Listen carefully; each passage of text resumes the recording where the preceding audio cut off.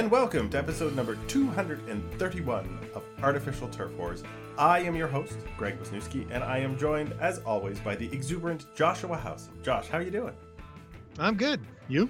I am good. This is, of course, a very special episode for us because we have done away with all of our regular segments because our listeners need to know who's on the team. It's like who's on first, but we're going to extend it to 56 minutes for 28 guys. Plus one. Yeah. Because we don't know who the 28th guy is yet. And I think every time we record the show, we don't know who the last guy is. But now it's not the 25th guy or the 26th guy like in yesteryear. No, due to special post-lockout situation, 28 guys. So what we're going to do is I'm going to start a timer every time we mention a name. We're going to run down who that guy is. And then we're going to talk about them for 2 minutes, no more, unless they're really good. And then we're going to shave the rest of those 2 minutes off of someone else. You ready to rock? Let's do it. All right. And our first candidate is Jose Barrios on the roster. As a starting pitcher, he is 6'1", 185 pounds, and 27 years of age. He throws right, of course. Barrios came over in a trade last year, and the Blue Jays inked him to a 7-year, $131 million extension. And if there is one thing you can say about Jose, is that he is really consistent. He's a very good pitcher, and he's been the same kind of very good pitcher pretty much every year of his major league career. Yeah, it's interesting. When they first traded for him, and since, we've said this a few times, he's not an ace. And it seems unlikely he'll ever take the step forward to become an ace. But a mid-3 ERA and 190 innings, you can pretty much bank on that from him. And that's pretty valuable thing to be able to say about a pitcher. So it's just awesome that he's on the team. Yeah, I was not really well aware of him, I don't think, because he played in Minnesota, so he was out of the division. Not exactly a top of mind picture because it's a small market team, so you don't see him in nationally televised games. But nevertheless, that doesn't mean he's not a quality pitcher. It doesn't mean he doesn't belong. Doesn't deserve the opening day start. So I think Blue Jays fans who didn't watch maybe last season or at the end of last season will be pleasantly surprised by what they find in Barrios. Yeah, like Marcus Stroman without the self-name search on Twitter. Sure, it's strikes out more batters than Stroman though, which is nice. Absolutely. All right, we are under 2 minutes, but you can take the reins here, and you can start talking about our second pitcher. Yeah, it's the latest ace-like pitcher that they've signed, Kevin Gausman, who they signed to a 5-year, $110 million deal just before the lockout.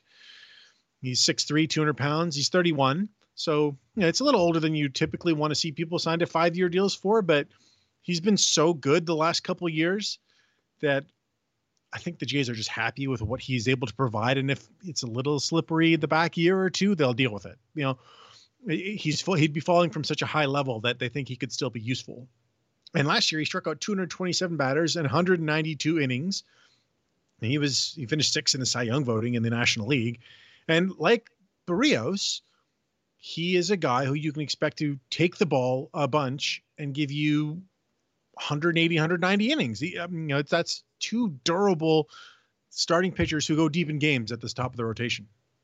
Kevin Gausman signing, to me, I'm not disappointed at all by it, but it was almost like, tell me you wanted to re-sign Robbie Ray, but you couldn't re-sign Robbie Ray.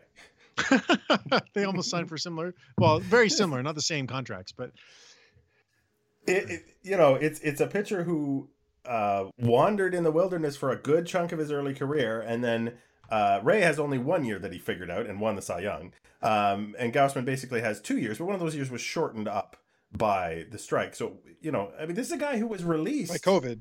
By COVID. He was released by the Braves. Things were that bad, and now he's like you said, he's earning Cy Young votes. So I think it's a reasonable gamble for the Blue Jays. Not a big gamble, but it is interesting to see what kind of career arc he has and where he's going. If we still have time left here? 10 seconds. All right. one interesting thing, his splitter was moving differently in his last spring start. So that'll be something to watch in the early going to see how batters react to it. More horizontal Interesting. movement. Hyunjin Ryu is the previous big free agent signing of all time for the Blue Jays at 4 years and $80 million, which not so big anymore. It seems small. He throws left, 6'2", 230 pounds, and 35 years old. This is the back half of the Ryu contract. And this is where if he is not ace quality, that's not the end of the world, because the rotation has been shored up around him. But I don't think that means he can't be ace quality.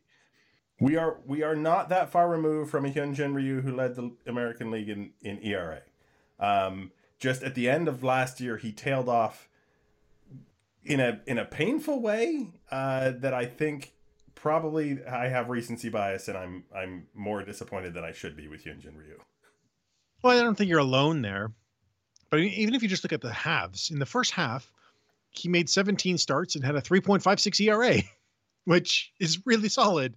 Yeah. And then in the second half, he just got hit a lot more. And it was really strange. And, his stuff wasn't overly different. It was just his command abandoned him a little bit. And if there's one thing you should normally count on from you, it's command. So when you add the increased defense on the left side of the infield with Matt Chapman, who we're going to get to, and just his general consistency over the last 4 or 5 years, which, that's a long time, I think he's going to be fine. He might not lead the league in ERA again. He led the majors in ERA in 2019, but he doesn't need to do that. If he can just be a mid 3 to high 3 ERA guy, that's perfectly suitable for the middle of the Jays rotation. Which I don't think we ever thought Hyunjin Ryu would be in the middle of the Jays rotation when he was signed. So next up, who we got? The big boy, largest man on the team, Alek Manoah, who checks in at 6'6", 278 pounds. I like that they did not round that up. No. He's 24 years old, and he's the guy I'm most excited to watch among the Jays pitchers this year, because we didn't see a full season of him. He came up, he made 20 starts, and he had a 3.22 ERA. The team won, I think it was they were 17-3 in his starts, which is crazy. He led the league in hit batters, which is impressive. But in 20 starts, yeah. 16 people got plunked by Alek Manoah. So he has been tinkering with Gausman's splitter. And if he can have a plus changeup or split on top of his slider and his fastball, which he's also trying to get more sync so that it's more mirrored with his slider, I think he could take a huge leap forward and potentially be the best pitcher in this rotation. I think he has the most upside in the rotation, actually, him or Gausman, but I would actually say Manoah is more likely to do it. Well, I think Manoah being 24 is a big factor right there. Well, sure, but also just from a raw stuff perspective, and with what he can tweak to take a step forward. Indeed. Manoah was impressive from day one coming up last year. I think he's doing all of the things that we had hoped and imagined Nate Pearson would do. And it's great that the Blue Jays had a player in the system for when a top prospect hit a bump in the road. And I'm not saying Nate Pearson's done, but he's obviously kind of gotten out in front of Pearson in so many different ways that if he keeps going like this, I would be perfectly happy. The very last slot in this rotation, and I'm so happy to say that we're not debating about this because they signed a guy specifically to be in the last spot, is Yusei Kikuchi, who throws left, 6 foot, 200 pounds, 30 years old, signed for a 3-year, $36 million contract very late in the offseason because he had to wait to be allowed to do that because they were locked out. Kikuchi came over with the Mariners, was, if you look at his overall season statistics, they aren't super impressive. Last year, though, he started out real hot, made the All-Star team, and then kind of tailed off into nothing in the second half. So I don't think it's really a big ask for him to just come back to where he was, especially since, again, he's penciled in the number 5 spot. If you've got a guy who can give you 180 plus innings in the number 5 spot and be good to potentially very good, most teams would kill to have a guy, penciled in that way. Yeah, I think 180 innings might be a lot to ask for from Kikuchi. He's never done that.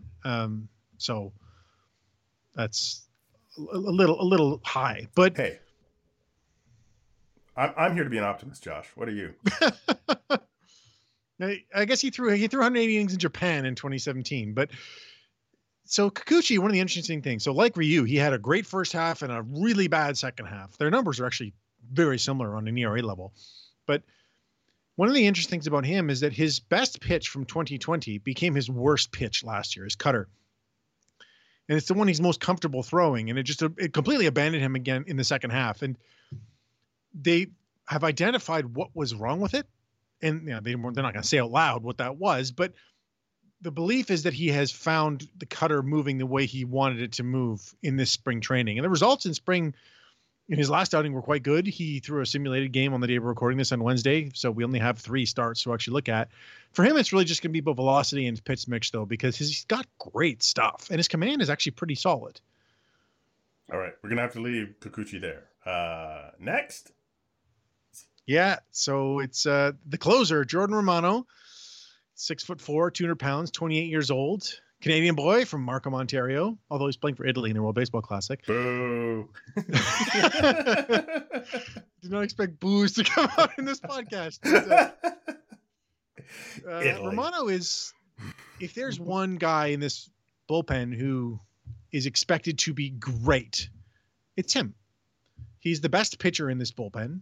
He, in the last 2 years, he has been one of the best relievers in all of baseball. Over that time, he's got a 1.97 ERA with 106 strikeouts in 77 innings. He had a sticky stuff issue where his slider sort of went away, and then he just kept on going because he started throwing his fastball harder. It's like, okay, he just decided he'd throw 101 miles an hour to make up for it, and he just kept rolling. Little homer prone for a closer, but not to any kind of bad, insane degree. I feel so safe with him coming into the 9th inning. Yeah, I think, the faces change a lot in the bullpen, but it has been for several years. The Blue Jays have had some guy for whom when the 9th inning showed up, it was like, just give him the ball. It was Roberto Osuna, it was Ken Giles. Now it's Jordan Romano. I don't think twice about, okay, if we get to the 9th inning, just give Jordan the ball. And, he's not perfect, but good things will most likely happen. I'm not humming and hawing. And he's not the kind of pitcher who's going to walk 2 guys while he tries to find the zone and then blow 3 guys away with some crazy wild breaking ball. It's just, like you said, he comes at hitters and it works. So let's just keep it working. And just quickly, he also seemed to help mitigate that stolen base problem that he had at the beginning of last year. So that's good. Yes. Next up in the bullpen, setting up, left-handed anyway, Tim Meza. 6'3", 220 pounds, 30 years old. Tim has had his ups and downs. Is that fair to say? Sure. Yeah, definitely. I did bring his page up. So yeah, last year was not a great year for him. 2019 was not a great year for him. Then he was injured in 2020. 2021, all of a sudden he was back to where he was in 2018. The exact same ERA plus in 2018. So I think it's one of those times where you're like, okay, if Tim Meza is the good Tim Meza, that's amazing. Shouldn't have used amazing there. But I think I think he's just one of those relievers where it's like it might be up and down, and you might be looking for someone in the left-handed, late inning role, sort of as a big surprise. I don't want to predict failure for a guy, but he seems to me to be one of the guys who you aren't right off counting on that way. I think that's fair, but one of the nice things about what Meza did last year, which was the improvement that he made over his previous seasons when he was up and down, is he completely slashed his walk rate. And when Meza's stuff is he doesn't blow a lot of guys away because he throws hard and he has a good slider, but he's not a strikeout guy, but he gets extreme ground balls, which if you're walking guys, ground balls occasionally lead to hits. So his walk rates went from 9.3% in 2018, 11.9% in 2019 to 5.7 last year. So if he can keep doing that with the raw stuff that he has, I think his floor is a lot higher than it has been. But obviously that's an if. He does have to maintain that. All right. And you can move on to the next late inning reliever on our list. Yeah. So this is the one guy other than Romano that there's a couple guys, but that Jimmy Garcia, I think, has back of the bullpen potential. I suppose, if he's took over as your closer, I wouldn't be too upset. So he's 6'1", 220 pounds, 31 years old. He signed the first multi-year closer contract for reliever since BJ Ryan from the Blue Jays, which I still think is amazing. And I have to say it every time because that's nuts. And only the fifth since 1991. His raw numbers last year are actually somewhat middling, but he posted the best strikeout and walk rates of his career. He just had really bad ball and play sequencing. He throws strikes, a ton of strikes for a reliever with his kind of power stuff. And he's not overly prone to just bursts of wildness. He is a bit home run prone at times, but really safe pitcher, I think. Interesting, because if you look at his numbers, and again, this is all small sample size, but he was closing for Miami. He got 15 saves with Miami, and he had worse numbers for base runners allowed than in his whole career. And his strikeouts per 9 were down. And then he got traded to Houston.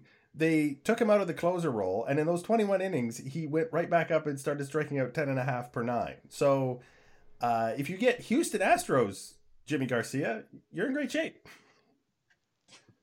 Yeah, but that's also more in line with what he'd done in his career, recent career, I should say. So I think that's something they can probably count on being the more likely outcome. Indeed. Our next fellow is Adam Cimber. Adam Cimber has been a delight to me ever since he has come to the Blue Jays. He is 6'4", 180 pounds, 31 years old, and he throws technically from the right, but from the underside or from the side. Which has been an absolute hoot. I like a reliever that's funky, that has some kind of different delivery, has some kind of something up his sleeve, and Cimber is all of those things and is very good at getting people out. Yeah, and this is the latest in the line of guys that I'm going to say. He throws strikes, and this is not an accident. The Jays had a lot of problems early in the season last year with their relievers just not being able to command the strike zone. And all those extra base runners, I mean, they're not even just Tyler Chatwood. It was all of them. They were just bad. And so they went out and targeted guys that were throwing strikes. And that's why Meza was getting so much run at the end of the season, because he was doing the same thing. And Cimber throws strikes, get ground balls, and just does not give up home runs. And that's a really good recipe for a successful relief pitcher. He shouldn't face too many lefties, but the occasional one he can get by. Yeah, I mean, we don't have the luxury of the one-out reliever, and he's right-handed anyway. But I think that crazy underarm or sidearm delivery is worth its weight in gold in a bullpen of if you have a bunch of other guys throwing 95 to 100 miles an hour, it can really mess with a hitter in the middle of a game, or a group of hitters in the middle of a game. Moving on over to Julian Merriweather. Yeah, you did Cimber. It's my turn. Yeah, go ahead. Speaking of guys that throw 95 to 100 miles an hour, 6'4", 200 pounds. He's 30, which might surprise a lot of people because he hasn't actually been in the major leagues for very long. It's all about health with Merriweather, really. He's a homer prone reliever because his fastball is pretty straight. So when people connect with it, it goes a long way. But he throws really hard. He has a really good changeup, and his curveball is actually better than his slider, but he uses the slider more as a reliever because it profiles better. He's healthy right now, which is about all we can say about him. But his injuries were a little fluky. He had Tommy John that took him 2 years to recover from, and then he had an oblique strain that took him 6 months to recover from, basically. It's not so much that he's injury prone, it's just that he doesn't heal fast. So as long as he stays healthy, I think he's going to be a big weapon in the bullpen and something that they missed with that power stuff. Yeah, it really is kind of a nail biting thing every time I hear Julian Merriweather's healthy, and it's like, okay, I hope he hasn't forgotten anything in the year it's been since he's been able to pitch. um, there was a month where he looked like he was going to be the closer before he got the oblique strain last year. I think when Romano's status was a little bit up in the air, it looked like Romano was going to be the high pressure guy, and Merriweather was going to come in and close potentially when the bases were empty in the ninth, and that seemed like a perfectly logical thing. And then he got hurt again. So yeah, I think the potential's there, but remains to be seen how long he will be on the mound for. Uh, which moves us over to David Phelps. Phelps Yep. also got hurt last year for way too long. Phelps is 6'2", 200 pounds, 35 years old, which means he has been around like most relievers forever, and has been consistently good across most of his time that I've been the victim of him or been watching him. It will be nice to have David Phelps back in the bullpen. I think the Jays really, really missed him in that. I think he would have been if I could have picked one guy to kind of shore up the bullpen in that everybody's walking everybody period. I really wish they had Phelps because he was a veteran and because um, yeah, he just doesn't seem prone to all that stuff. Yeah, and he doesn't throw overly hard anymore. He did once upon a time throw in the upper mid 90s, but now he just mixes with his cutter and his changeup and his slider and his two seamer and just throws the kitchen sink at hitters, pitching more like a starting pitcher in relief. Really, it just keeps them off balance. His strikeout rates are surprisingly high from the last few years. I don't really expect that to stay the way it was, but he does miss the middle of bats, which is that's what you want. Yeah. And again, the Blue Jays have tried to collect a bunch of guys who they know what kind of results they're going to get. And last year the problem was everybody they seemed to sign had previous injuries or was injury prone. I guess Phelps has now had a previous injury. But I think the overall health of the bullpen could be expected to be better than it was last year. That would be reasonable. Yeah. Yeah. And that continues with Trevor Richards, 6'2", 190, 28 years old. He was a starter for the longest time. He came up with Miami, and then he went to Tampa, and then he was traded to Milwaukee and ended up in Toronto. So he's traveled well for a 28-year-old. And last year was his first time full-time relieving. And he really took to the role. He struck out 78 batters in 64 innings. He's he can go multiple innings at a time. He did that a lot with Toronto. He did a lot with Milwaukee. He's a little more home run prone than some of these other guys, which is why he's, we're sort of going down in order with these guys right now, right? And he's the seventh reliever right now.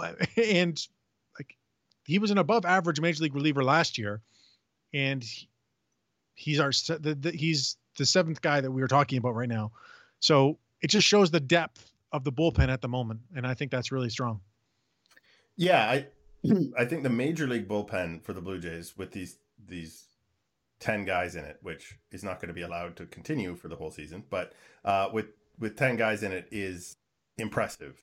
I don't know how far that is going to end up going into the minor leagues as the year goes on, but I certainly had confidence in Richards when he came in. It seemed like things went well. There were never any egregious meltdowns a la Tyler Chatwood, or ongoing disasters. I'm forgetting Shun.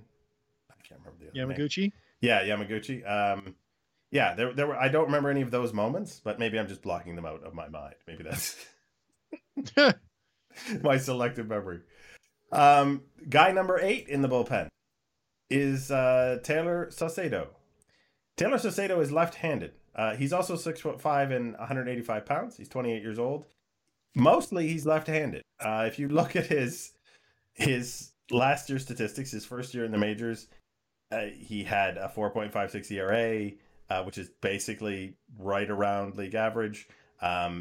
He only struck out 6.7 per nine. He walked 3.5 per nine. These are not things you want to see, but other than that, the Jays only have Tim Mesa as a left-hander in the bullpen. So I can only figure that Saucedo being serviceable and left-handed is the reason that he's on this roster right now. Yeah, I mean, he also struck out 25 batters in 18 innings in the minors, and it was his first year transitioning from starting to relieving as well. And he had a fantastic spring. He struck out 9 over 5 innings, 1 walk, 3 hits. He gets really good run on his 2-seam, and he has a decent breaking ball. I don't think he's likely to be on the roster when rosters drop down. He was never expected to make the team. If they were listing 8, we listed 7, and we haven't gotten to the long man yet. So he wouldn't have been there. But he's like you said, he's serviceable, and as the 9th guy in your bullpen, that's pretty good. Yeah. He's a low rank reliever when it doesn't take 2 minutes to say everything you could possibly say about him. He also is an extreme ground ball guy, which has value, and it could have more value with a better infield defense. Indeed. You can go to the next fellow. Yeah. So I mentioned the long end we hadn't gotten to, and that's Ross Stripling, 6'3", 190, 32 years old, righty. I'm not entirely sure what to make of Ross Stripling. He had that stretch last year where he was unbelievable pitching out of the rotation. And other than that, he was awful. There was no in between there. And for him, it is kind of a fine line thing because he doesn't throw overly hard. So he really needs to be precise with his stuff. But as a long man and starting pitching depth, he's fine. He's got experience doing both, coming out of the rotation and coming out of the bullpen, and he's the 6th starter right now, and I don't think he's going to get a ton of play in close games, so he's fine. Wasn't there something about him tipping pitches prior to that fantastic stretch?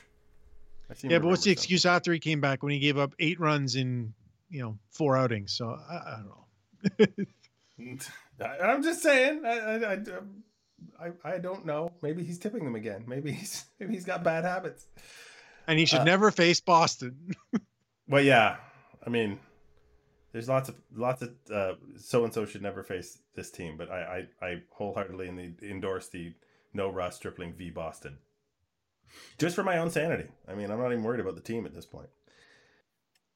And then our last member of the bullpen is Trent Thornton, who, if I didn't look it up, I would assume had been with the Blue Jays for his full 6 years and was waiting on free agency. But it's probably less than that. He's 6 feet tall, throws right, 175 pounds, and is 28 years old. There was a time, I think, when we seriously considered Trent Thornton as a potential rotation option when we had not seen a lot of him. He doesn't throw enough strikes. His command is just not good enough for it. And I was one of those guys who's like, when he came up as a rookie in 2019, half of his starts were great. The other half were really bad. And it's just like, okay, well, if you can clean up that little bit, then he could be a really useful pitcher. The problem is he doesn't have the command to clean up that little bit. And he gets strikeouts. That's about it. I can't say much more about him. He doesn't get a lot of ground balls. He doesn't have good command. He doesn't limit home runs. He had a good spring, but I don't have much faith in Trent Thornton as a pitcher in the major leagues anymore. And I think that he's just there for the month. Yeah. I mean, this is going to be a spot where you don't want to see a position player pitching, and allowing them to carry extra pitchers is, I think, trying to prevent that. Well, I mean, I want to see a position player pitching, but management doesn't want to see a position player pitching. So you end up with Trent Thornton, who is aware of what it takes to be a major league pitcher. He just can't quite get up to the, even the Trevor Richards level of average to better than average. No. That rounds out the pitching selection. That brings us to the position players. And the very first position player is the catcher, Danny Jansen. The Blue Jays' starting catcher for ostensibly like the last 3 years. He bats right. He's 6'2", 225 pounds, and 26 years old. We have had this discussion ad infinitum. Did Danny Jansen and his 772 OPS with his amazing September last year, bumping that up, figure it out last year after 2 years of OPS plus of 70 and 85? I hope so. I hope Danny Jansen has figured it out. But I'm also not, it's not the end of the world if Danny Jansen struggles, because I have a lot more faith in Alejandro Kirk as the backup catcher than I would have in previous situations. Jansen can handle a pitching staff from everything we've seen, and is also better than we expected at throwing out runners early in his career. So if he He's does, pretty bad at that. well, okay, but he is a complete package if he hits, I would say, in terms of an everyday catcher. But do you believe he will hit? Yeah, I do. I don't know if he's going to have the same kind of power he had last year with his ISO was 250. No, I don't see that coming. I mean, he had more extra base hits than singles. That's not going to happen again. But I do think that he can be basically the same OPS level, more like what he did in his very brief start in a career in 2018, where he had a 347 on base and a 432 slugging. I think that's more what he's going to do. But I do think that we've seen glimpses of it in parts of seasons before. And I think for catchers, some of them, they just develop slower in the big league. So I actually have confidence in Jansen. He can't throw runners out. 21% is quite horrible, but he's a great blocker, arguably the best blocker in baseball. And he's a plus receiver. So, and they love pitching him for the way he calls the game. So if he can be a league average bat again, or a little better, then that's great, especially with the next guy. And if not, tell us about who's next. Yeah, so from the big end of the spectrum, when I talk about Manoah for height, we're on the other end now with Alejandro Kirk, 5'8", very similar in weight at 265. He's 23 years old, and I think Alejandro Kirk is going to get a lot of play as the DH this year. He's their best hitter that's not locked into a regular fielding position. Assuming Jansen is the regular catcher, Kirk has just hit everywhere he's gone. His exit velocities are among the best in the game, and his contact rates are like Michael Brantley. Like it's like he makes contact at the level of the slap hitters with the exit velocity of the power hitters. And if he just figures that out a little bit more, he could be one of the very best hitters in this already extremely stacked lineup. And actually, he's improved a lot defensively as a catcher. Overall, he was actually a positive by the Baseball Prospectus catching scores. Of course, Kirk came out of nowhere in 2020 from from the lower minors to show up on the roster, and was a big, exciting part of the team. I just looked it up prior to the podcast. I did not know he only had 25 plate appearances in 2020 for all of the excitement around Alejandro Kirk. That just blows my mind. But last year he was the offensive equivalent of Danny Jansen, pretty close. So I look forward to more Kirk. He does also seem like a really fun player to watch, like a lot of other players on this team. And I can't discount that as a value to me as a fan, even if it's not something that necessarily the team places a value on. And just the interesting thing about Kirk, he had an 827 OPS on September 18th. He just went 0 for the rest of the season. So his overall end of the numbers ended up a little iffy. Which I was talking about fun to watch players, and I get to talk about Vladimir Guerrero Jr., MVP candidate. Bats and throws right. 6'2", 250 pounds. Sure. 23 years old. He is the franchise. I don't really know how much I could oversell Vlad Jr. He hits home runs. He plays a very helpful picket at first base. And for all intents and purposes, he is one of the top tier players in MLB right now. I expect more of the same out of Vlad, and I hope I'm not putting too much pressure on him, but I think everybody expects more of the same out of Vlad. Yeah, I'm not sure what else there really is to say. He's just so good that he goes beyond analysis. obviously there's some risk that if his ground ball rate returns, and he got a little jumpy in the second half when they came home with runners on base, he kept swinging at pitches that he probably shouldn't, but he had a monster season that was matched up by all the expected stats. There was no luck involved. He just crushes the ball, and he turned into a serviceable first baseman. Oh, he might run more this year, which would be interesting. Well, again, he went from well below average to average last season in actual run speed. So that's, if you can improve any area of your game, take your worst one and improve upon it. Yeah, and he was doing agility training, and hey, if he can become a slightly above average runner, then it just increases his offensive profile, and he can stop hitting singles to the fence. All right, now you go from endless adulation to Kevin Biggio. 6'2", 200-pound, 26-year-old, mostly a utility guy, but I think he's going to get a lot of run back at second base this year. That's where he belongs to me. I actually don't think Kevin Biggio is good anywhere else. I think he's too small for first base. Well, actually, he's as tall as Vlad, so maybe that. But I don't think he moves well enough in the outfield, doesn't have the arm, and I don't think he has the range and the quickness for third base.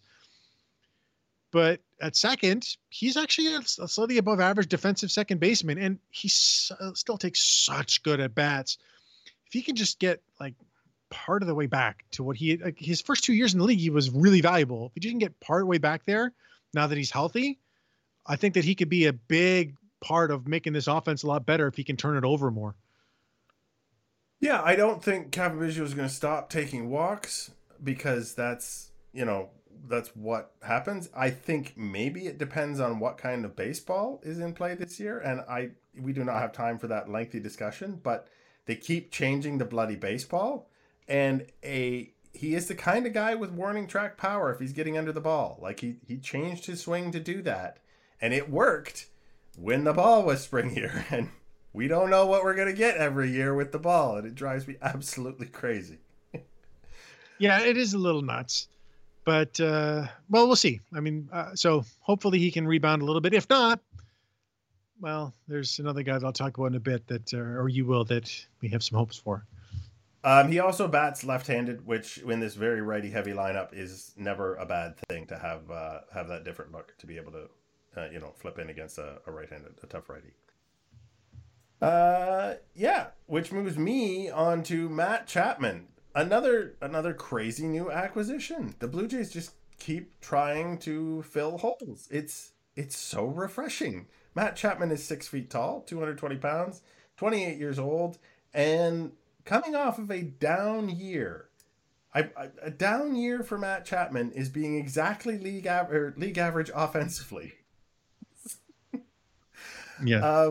That's fine. I don't think he's going to be down again. I don't believe that. But mostly they got him to play vacuum cleaner-like defense at third with a bunch of starting pitchers who induce ground balls to the left-hand side.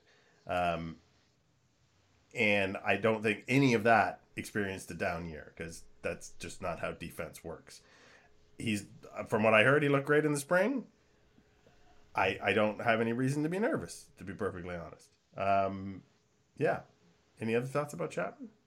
Yeah, so Chapman's strikeout rate ballooned in 2020 and 2021. And the hope is that it was related to his hip injury, which he had surgery to repair it. And he had the surgery before the 2021 season, but he said it just took him a while to actually feel right, which makes sense following a surgery. Mm-hmm. And if that gets cleaned up, he could be going back to being the 7-win player he was with Oakland in 2018 and 19. So that's the upside we're talking about. It's MVP level. And at worst, it's well above average regular. I can't imagine Oakland giving up a MVP level second baseman for some prospects. That seems third baseman for some prospects. Seems really weird, not a character. Yeah, that never happens. On that note, who's next? So the other star infielder in this team is Bo Bichette, 5'11", 201-pound right-handed hitting shortstop. He's only 24 years old, only a year older than Vlad, although he's not in arbitration yet and had some contractual issues with the Jays. But he's a superstar. Throughout his career in the big leagues now, he's hit 301 with a 345 on base and a 506 slugging. That slugging last year in 484 was the lowest of his career so far. And he's such a good bat to ball guy for someone who has such a free swinging approach. And if he makes even tiny tweaks, the sky's the limit for Bo Bichette. And he's already made intense strides to become an average shortstop, which we never really saw coming. I thought he was going to be moving for sure. They'd go and get, Lindor last year, or, Seager this year, or Correa or something, and move Bichette. But no, he did the work, and he was a league average shortstop for basically the last half of last season. Yeah, once he stopped throwing the ball away. And we pointed out earlier on this podcast that Bichette's strength is to go to his left, and now to his right is Matt Chapman, the Platinum Glove winner. So, if he can shade a little bit to work to that side and worry less about what's happening to his right, I think there is literally the potential for him to keep making defensive strides. And the fact that we don't have to talk about his offense, that he is a shortstop and that solid offensively, is a crazy happy moment to be a Blue Jays fan. Yep. He's a superstar. Who only gets overshadowed by Vlad. All right. Santiago Espinal. Technically the second baseman, though he has filled in various places. He's 5'10", 175 pounds, and 27 years old. He had a career year last year. He hit, what was it, 306? 304? 311. 311. I don't think anybody was expecting that. I don't think we're expecting that this year. But as you pointed out many times, he is an excellent defender. They now have the luxury of putting him at second as a right-handed batter, or subbing for Chapman if he needs a day off at third. Or Bichette at short. So yeah, there's a lot of options in there that got created by adding Matt Chapman and putting Santiago Espinal into more of a utility role. Yeah, and we mentioned this on the last episode, that he's increased his strength and is hitting the ball harder. So there's upside in the bat too, which is not something we ever thought we'd be saying about Santiago Espinal. Strange days around Blue Jays land. Yeah, so I think that's him in a nutshell. Now, I'm going to let you talk about our last utility infielder, because he's so new. I don't know what to say about it. So we're not talking about Greg Bird. No, we're talking about Ghost So Kato. wrong so many times. Yeah, seriously, we blew that one. In front of started everybody. He's 6'1", 197 pounds, 27 years old. So he's actually a former second round pick of the Yankees, and I'm not entirely certain what to make of him. So he was terrible in low A for 3 different years and destroyed high A.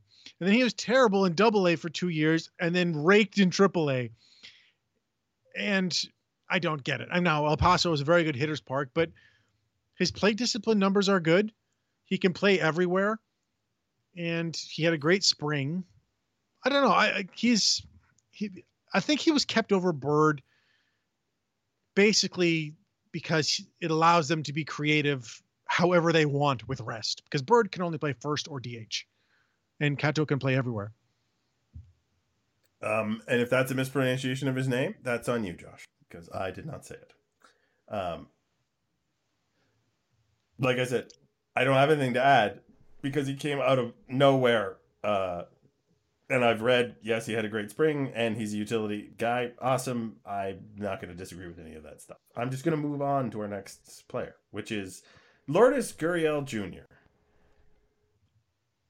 Lourdes Gurriel Jr. is quite an interesting player because he couldn't handle things at second base, so they put him in left field, where he is an absolute cannon of an arm that everybody seems to forget about for the first bit of a year. But also, he's an incredibly streaky yet consistent batter, which just still blows my mind. He's never had a year below average offensively, despite the fact that it feels like he goes like hits 500 for 2 weeks every year and goes 0 for 20 at some point every year.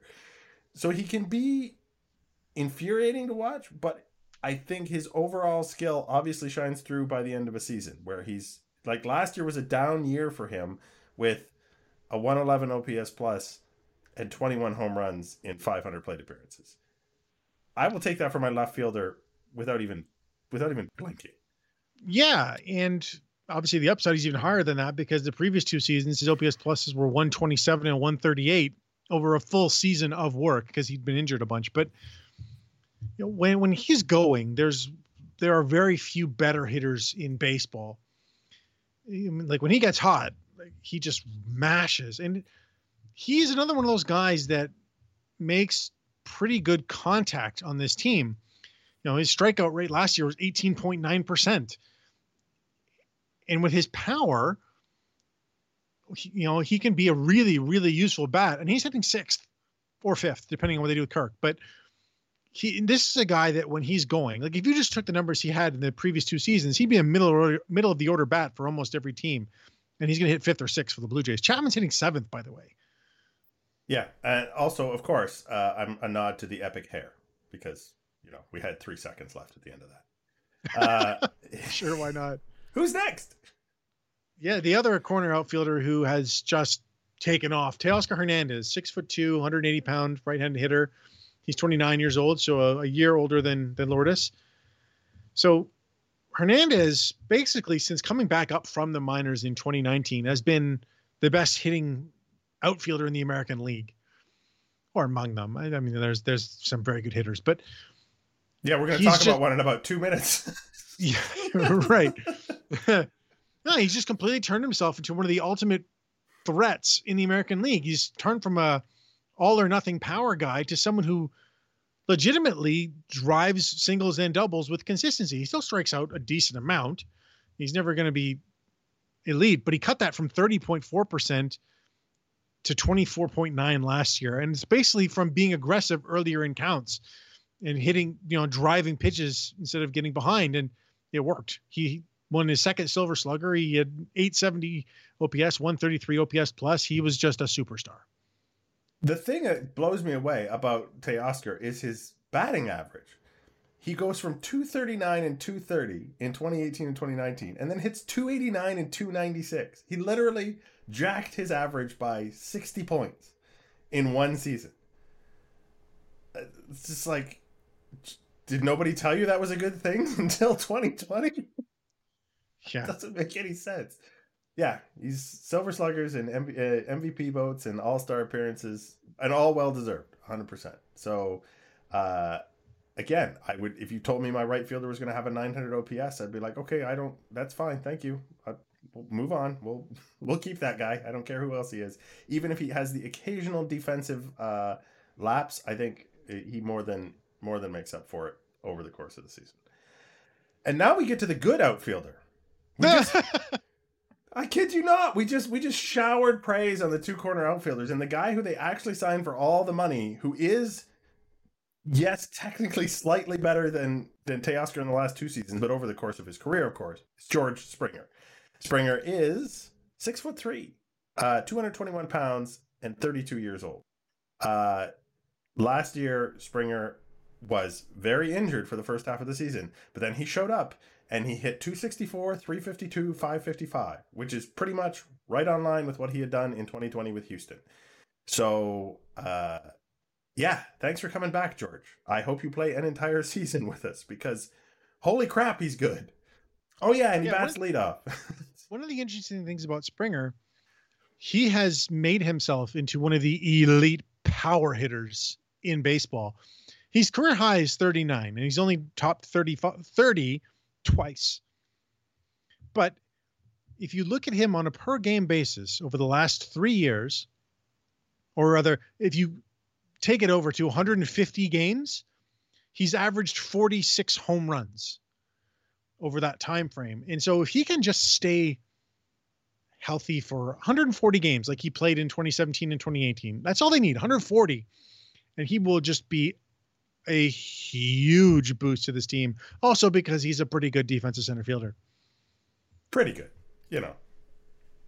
Yeah, he's not elite. He's not a Gold Glover. I mean, he's pretty good, and that's pretty good. That's nice to have that with that kind of bat. Well, yeah, because you're not asking questions about, well, who should they put in center field? Obviously, it's George Springer. He's good enough to play that position every day. We have one more outfielder. Yeah, it's Raimel Tapia. He's a 28-year-old left-handed batter and thrower.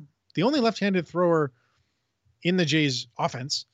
He's 6'3" and 180 pounds, soaking wet. He's not a big person. And we sort of said this when the Jays made the trade, if you listen to that episode, but Tapia's thing is that he makes a lot of contact and has upside to hit the ball very hard. He's in the 70th percentile or so of exit velocity max, but 5th percent in average. And he pounded the ball into the ground last year. So if he can do that a little better, if he can actually raise his launch angle up a little bit and just clean up some of the consistency of contact, he could be a pretty useful bench player. If not, there's a reason he's on the bench. Yeah, I think the Jays were looking. I mean, their purposes for the trade were fairly transparent. They were looking to change the profile of the lineup a little bit, to put a left-hander in there and to put a guy who wasn't going to sell out for power as an alternative in a maybe in a pinch hitting situation, or maybe against a right-handed pitcher. He is a different kind of hitter. Is he a great hitter? No. But was the guy he replaced a great hitter? No. Does he cost a lot less? Conveniently, yes. Well, actually, no. With the money they sent across, they're being paid the exact same amount. This year, no. Next year, yes. I think. That's the way probably not. No, because they sent money for next year too. It's probably going to be about the same. But he's also very fast, which could have some nice value late in games if they want, because they've got these extra catchers and extra infielders that they can move around, so they can pinch run and really take advantage of Tapia's speed. And he's not really a center fielder. Like, I don't think he should play much center, but he's the backup. All right. So we go to maybe this guy is our guy for the last spot, but we're not sure. Number one is Ryan Borucki, who has been around for a long time, it seems, with the Blue Jays, and has not had the kind of success I don't think either you or I were hoping for over the course of his career. His 4.94 ERA last year was not fantastic. His strikeout rate was down. I mean, his walks were down too. There's a reason why he's the very last guy we're talking about on this roster, I guess. Well, actually, the reason is he's injured. If he was healthy, he'd be on the team. But he's had an MRI on his hamstring. He pulled his hamstring. He's out of options, so they can't just send him down. I'm pretty sure with 10 relievers, they would take him over Taylor Saucedo just to see if he could be rebound to what he was in 2020 when he was the big power reliever. But he's hurt. And, that could really cost him. If he's out for 2 weeks, I don't see how you add him to the roster at all, because the bullpen will shrink. And if the other guys are performing as we think they will perform and stay healthy, then I don't see how there'd be a spot for Borucki. I always feel bad for guys who have sort of these career, the projection doesn't match the actual trajectory. And I feel like Borucki has been the victim of one thing after another, like starting out with, having that one good season. So you could see, in the mix that there was a lot of potential, like you said, as the big reliever with the, 2.7 ERA, with the, 11.3 strikeouts per 9. But that one season, and then everything else kind of has conspired against him over time. Yeah, he's also just had a lot of injuries, which is unfortunate. Among the things that have conspired against him. So, the guy who we were totally talking about more than a week ago, 100%, is catching Zach Collins. Yeah. The Jays traded Reese McGuire, in case we haven't talked about that since, for Zach Collins. He is a left-handed hitting catcher like McGuire. He is far worse defensively than McGuire, but he has more offensive upside. He's a recent first-round pick, like Reese McGuire. And he had some pretty good offensive seasons in the minors. He strikes out a lot, but he has power and he has patience. So there is more likelihood of him helping on offense than McGuire. But the biggest reason that this move was made was because he has an option and McGuire didn't. So when the rosters fall back down to 26, the Jays aren't going to be required to keep 3 catchers on the lineup, and because that's just not ideal in any scenario. And he's going to be the guy that makes it if Borucki is unable to go. Yeah, makes perfect sense. Especially since you're using one of your 2 catchers as a most of the time DH. Kirk. Yeah, and it allows him to pinch run a lot more when that's the scenario. Like every time Kirk gets on base in the late innings, okay, Tapia, you're running. Like just be ready. Always be running. All right, so we have come to the end. I'm looking at 56 minutes total, so we've squeezed well under the wire. We have not wasted a single second of anyone's time singing the praises of this roster. You know, having gone through every single guy, I feel pretty good about the offense still. Like, I really don't feel like there's a big gap anywhere there. The depth could still use work. I think we said this in the last episode. I'm not in love with the backups. Kato, Tapia, Collins. It doesn't inspire confidence if someone does get hurt, but hopefully that the minor league depth can provide by the time that kind of thing is needed. Yeah, there are names there as well that we keep hearing. So and so is ready for the bigs. Oh, is he? But he's not here yet. I wonder what that means. Means someone's getting DFA'd at some point. Any final thought to take us out of our roster roundup? Yeah, Nate Pearson cannot catch a break. He was not on this list because he has mono. Come on. Comebackers, concussions, a sports hernia that was misdiagnosed as a groin strain for 4 months. And now he's finally healthy. Like healthy, every part of his body except he gets mono. And now he could be out for who knows how long, because mono can apparently be really bad if you are an adult. And that explains why his velocity went way down last time when I talked about it, because he's got mono. His energy probably went to 0. Oh, does I have a final thought? No, my brain is empty. My mind is cleared of all of the players on the roster. Have fun at the home opener, Josh. I'm sure it will be an event. Thank you. Which is to say that you have been Josh Howsam at Joshua Howsam, and I have been Greg Wisniewski at Coolhead 2010. This has been episode number 231 of the Artificial Turf Wars podcast, and we will see you next week.